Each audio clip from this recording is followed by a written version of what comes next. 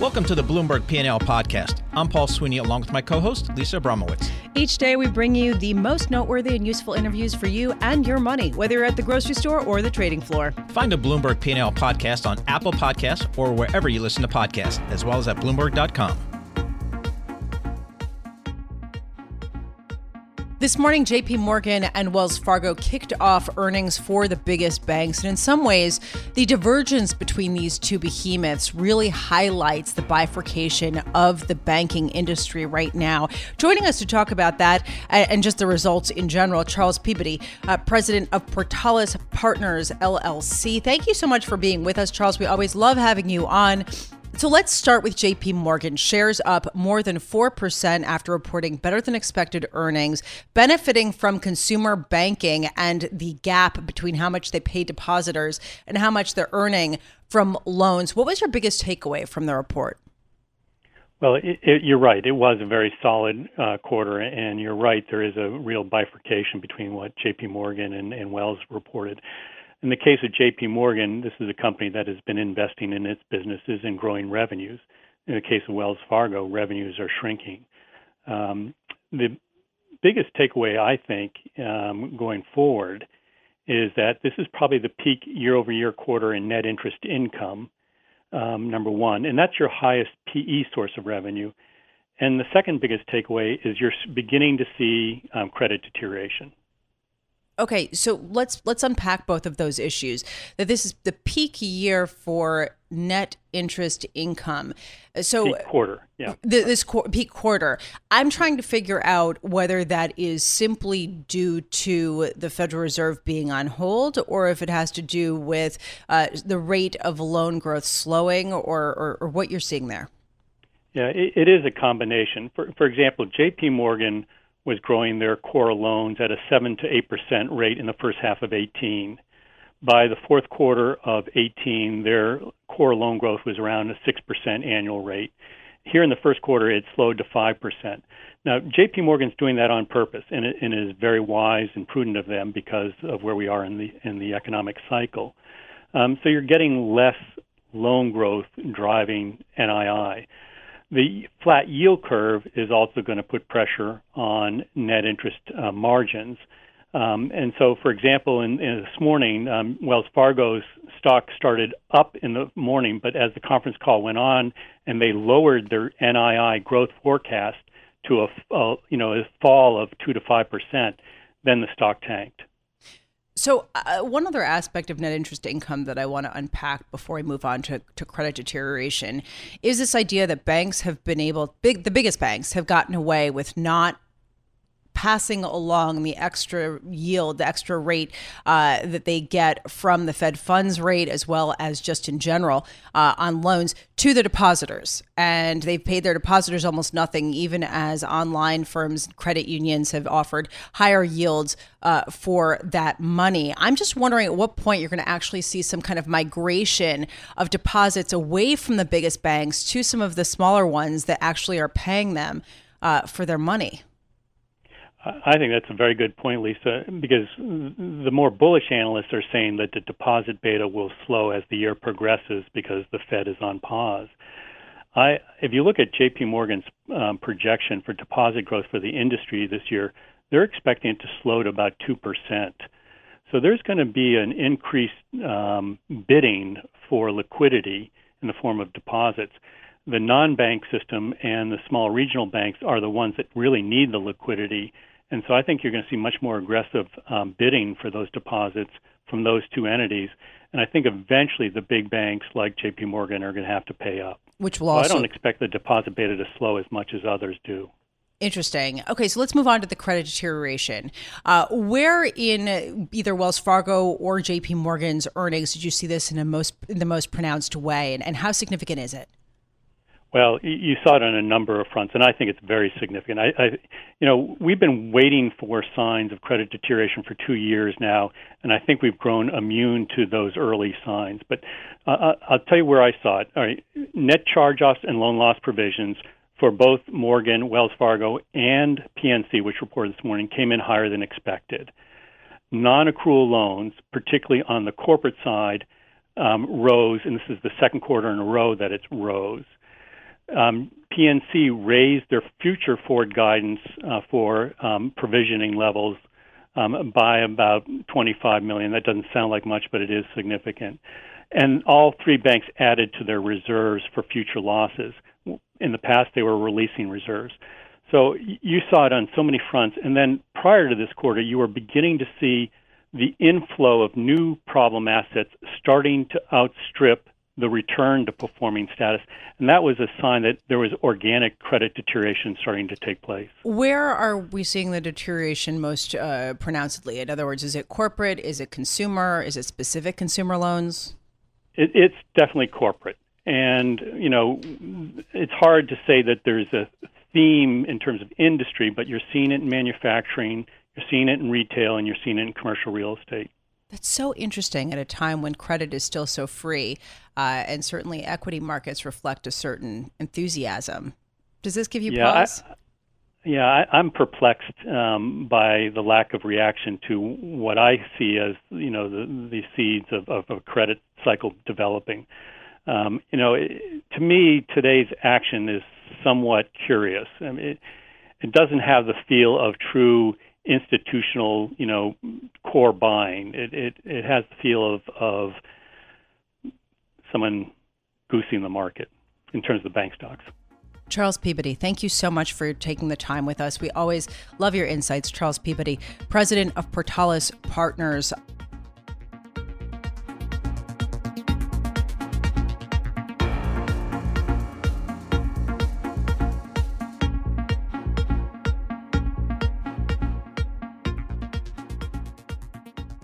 Joining us in our Bloomberg Interactive Brokers studios, I'm so pleased to say, Tara LaChapelle, who covers all things media and deals and telecom for Bloomberg Opinion.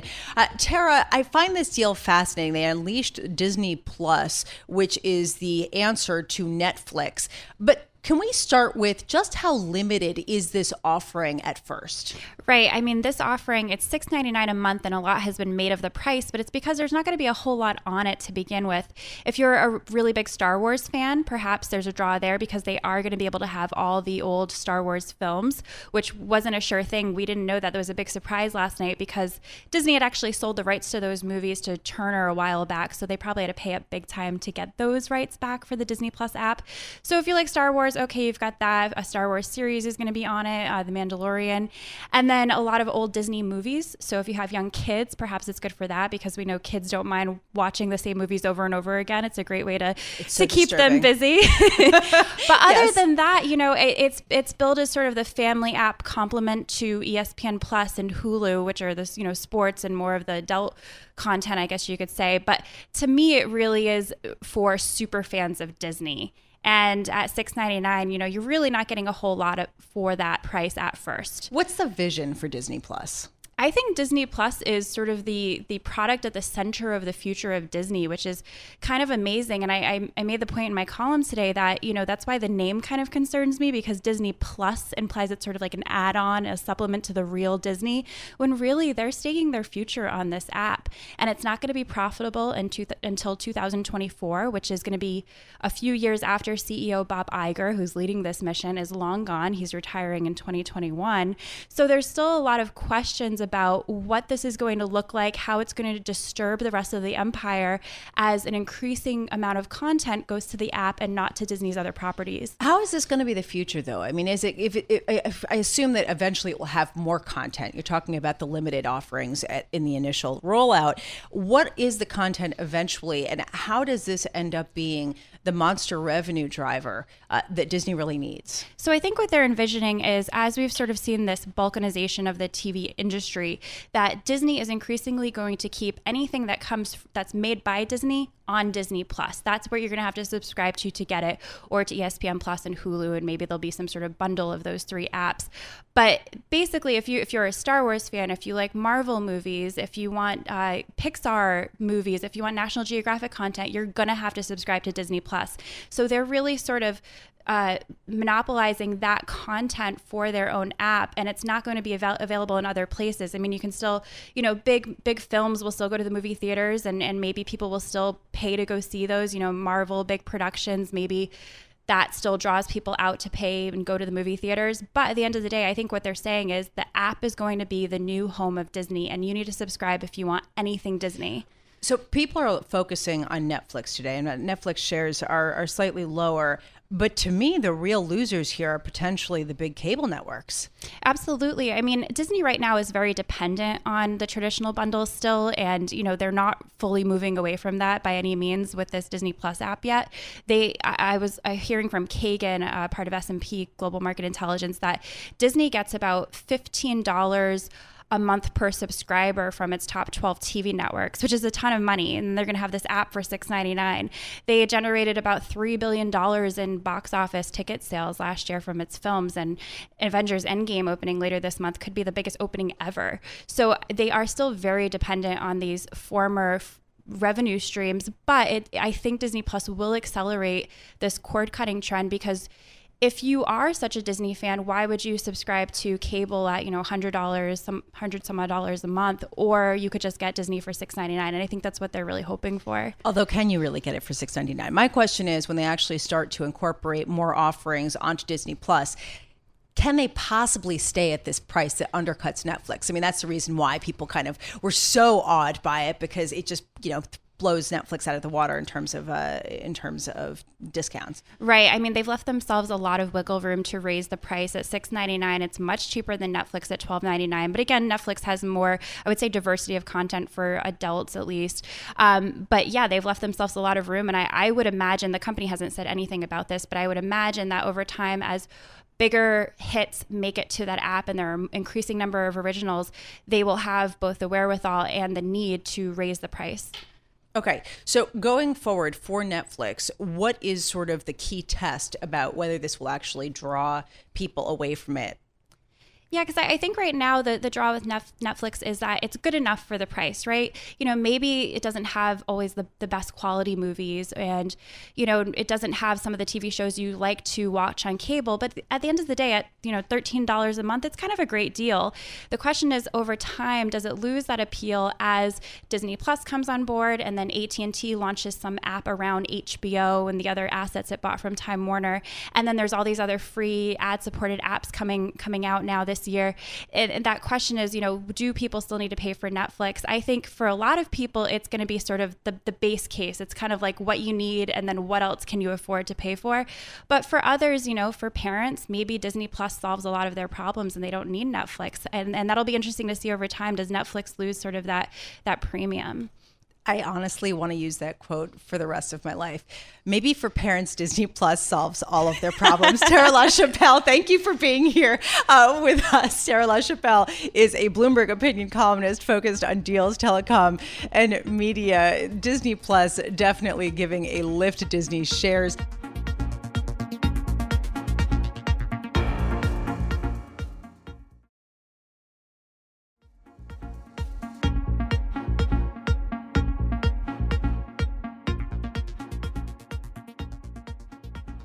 When you look at the global outlook today, there are a lot of concerns on the horizon. Brexit, you have the European Union slowing down, you have rising strains of populism threatening the trade backdrop. But really, how bad is it? Joining us now to discuss, Mike Buchanan, Deputy Chief Investment Officer for Western Asset Management Co., which is an independent affiliate of Legg Mason and oversees about $430 billion. He joins us from Pasadena, California. Mike, love having you on. I want to start there. Do you think that there is just too much pessimism baked into risk assets right now, even as they continue to rally? Do you think that there still is too much pessimism baked in? Yeah, I would say that there's certainly a lot to worry about, and those worries get a lot of attention and a lot of focus, as we think they should. But as you said, the markets continue to march in a positive direction, and actually, I think that's validated. I think when you look at fundamentals, when you look at valuations right now, when you look at relative value, we still think there's a pretty compelling case for risk assets within fixed income. Obviously, we had a very, very strong first quarter, so the magnitude or the trajectory of the rally is unlikely to sustain. But I think, from where we are now through the end of the year, I still think you can get reasonable returns in a lot of the risk sectors within fixed income. Okay, are you talking about U.S. high yield bonds? That would certainly be one, U.S. high yield. We have been favorable on U.S. high yield. We thought that sell-off that we witnessed in the fourth quarter, where you saw spreads go from a little over 300 basis points over Treasuries at the beginning of the quarter, all the way out to almost 550. We really felt like that created a very compelling buying opportunity, and in a lot of our portfolio strategies, we added to high yield late last year, early in January. And again, we've been surprised at how quickly the market has recovered. But even where we are right now, Lisa, I would still say, again, you're at a yield north of 6%. Defaults very, very low. Fundamentals, like I said earlier, very strong. So I'm looking right now at U.S. high-yield debt returns of 8.2% so far year to date. It does raise a question, especially as yields go to the lowest since October of last year, retracing all of the losses or all of the rise in yields and the decline in prices that we saw over November, December. How much more upside is there, though? Yeah, I think with high yield, it's not necessarily about more spread tightening. So, one of the great things about high yield is that it is a really nice carry trade. If you just have it on, you're clipping a nice coupon. You're clipping a north of 6% yield. So I don't think you necessarily need to get spread compression or spread tightening and capital gains. I think just simply holding it and earning that carry or earning that yield still translates into a pretty good return profile in a world where you look at there's over 10 billion of negative yielding assets out there. What about emerging markets? We've liked emerging markets, continue to like emerging markets in many different forms. Local currency, probably our most passionate overweight within the spread sectors. There we just think you've got very high nominal yields. You've got inflation trends that are trending lower, just as they are in developed markets.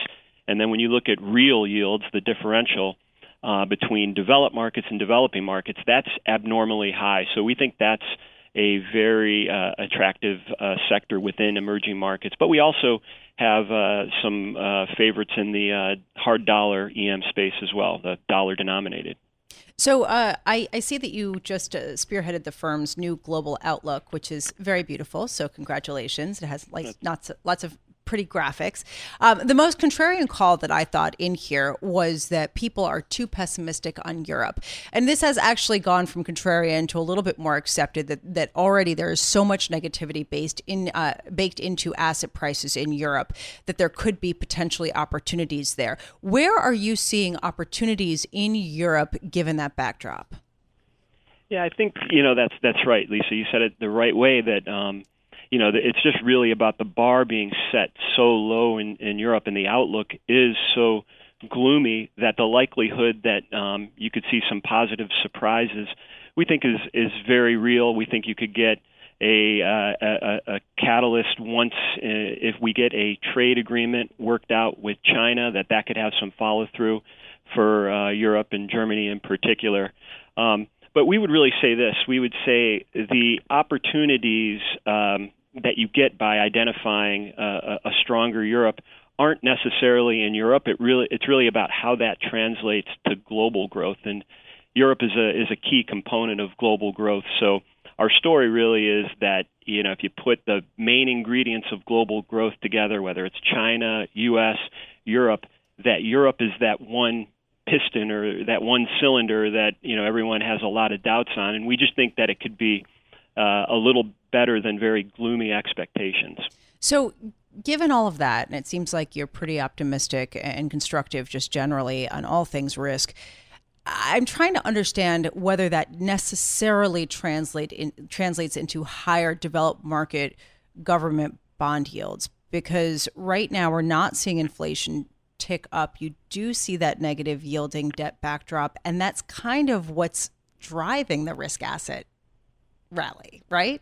Yeah, no, that's a fair question, and I do think that when you look longer term, the prospects for for rates within Europe, certainly, you have to think they're going higher. It seems like they're at unsustainable levels where they are right now. But we do think there's quite a bit of time between now and when that ultimately takes place. The Fed's been very clear about, they're dug in right now and very, very unlikely, we think, to see a hike anytime within 2019. And we do think that Europe, you're talking very, very slow growth. So, inflation that's well below target. So you really have to get those factors moving in the right direction before you'd have to be overly concerned about, an upward trajectory in the overall rate environment. So not a 2019 thing. We don't think so. We think, you're probably looking out, past 2020 or even later. Mike before Buchanan. Rates become a real material risk to the upside. Mike Buchanan, wonderful getting your point of view. Thank you so much. Mike Buchanan is Deputy Chief Investment Officer for Western Asset Management, an independent affiliate of Legg Mason overseeing about $430 billion from Pasadena, California.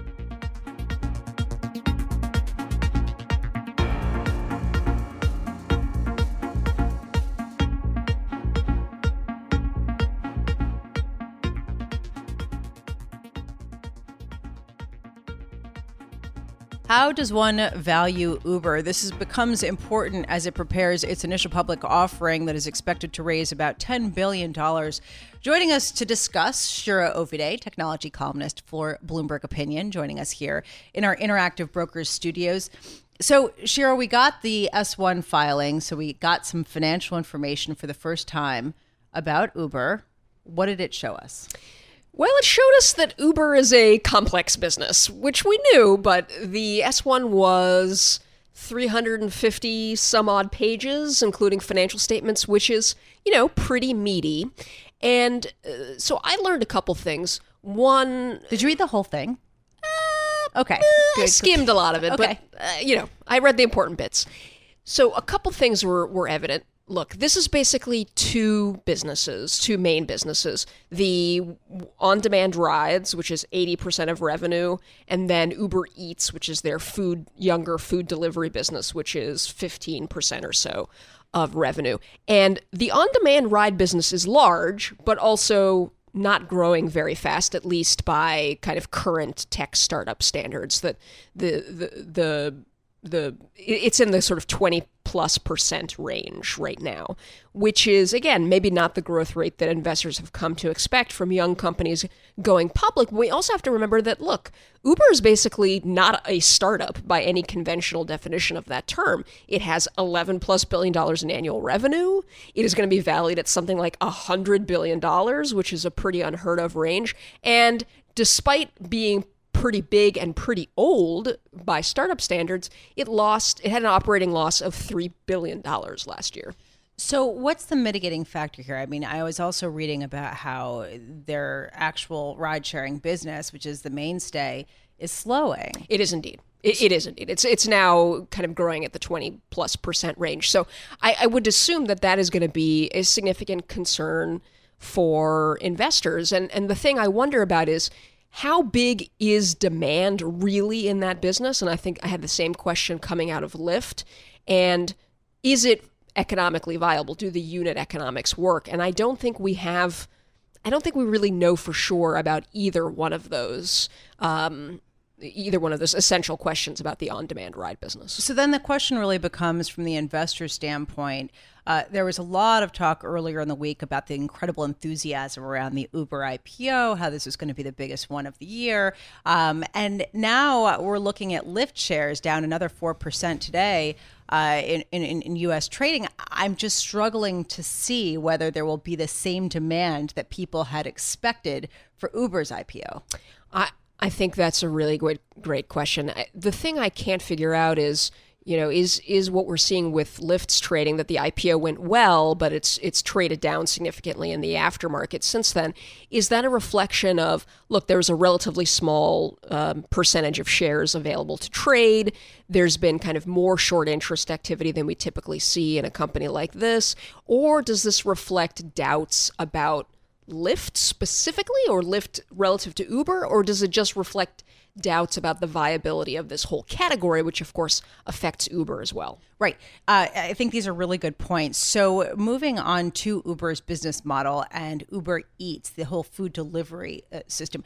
How profitable is that? I mean, is that the holy grail right now? We don't really know because they don't necessarily break out the profitability of Uber Eats, but I think it's fair to say that that business is kind of the incubating business, one of the incubating businesses inside of Uber. Basically, look, all of their businesses are unprofitable, but Eats is more unprofitable than the others. Okay, so that's not great. Not great. So, not great, Bob. Not great. Yeah. I guess that one but question, growing fast. But growing fast. And look, there is some comparisons out there for food delivery businesses, right? In the U.S., we have a company like Grubhub, which is, a fast-growing, quite profitable company that does the same thing that Uber Eats does. Okay, so just quickly, an existential question, which is, can ride-sharing companies be profitable without self-driving cars? I don't know. That's my answer. Okay. Right, but I don't know. But isn't that essentially the question here? Because Yes. that is sort of what these businesses are predicated on, is Correct. that they don't have to pay a driver. Correct. I think, so they're going to, two things have to happen, at least two things have to happen. One is the fares for on-demand rides need to come down, and some of that is technology, some of that is driverless cars, but they can do other things too, right? Push more people into these kind of carpooling services like Uber Pool, make more efficient routes, get more efficient in all aspects of the business, and drive fares down and get people out of cars and onto scooters and bikes. But I think that is an open question about whether delivering a ride on demand with a driver is going to be a nicely profitable business ever. Shira Ovide.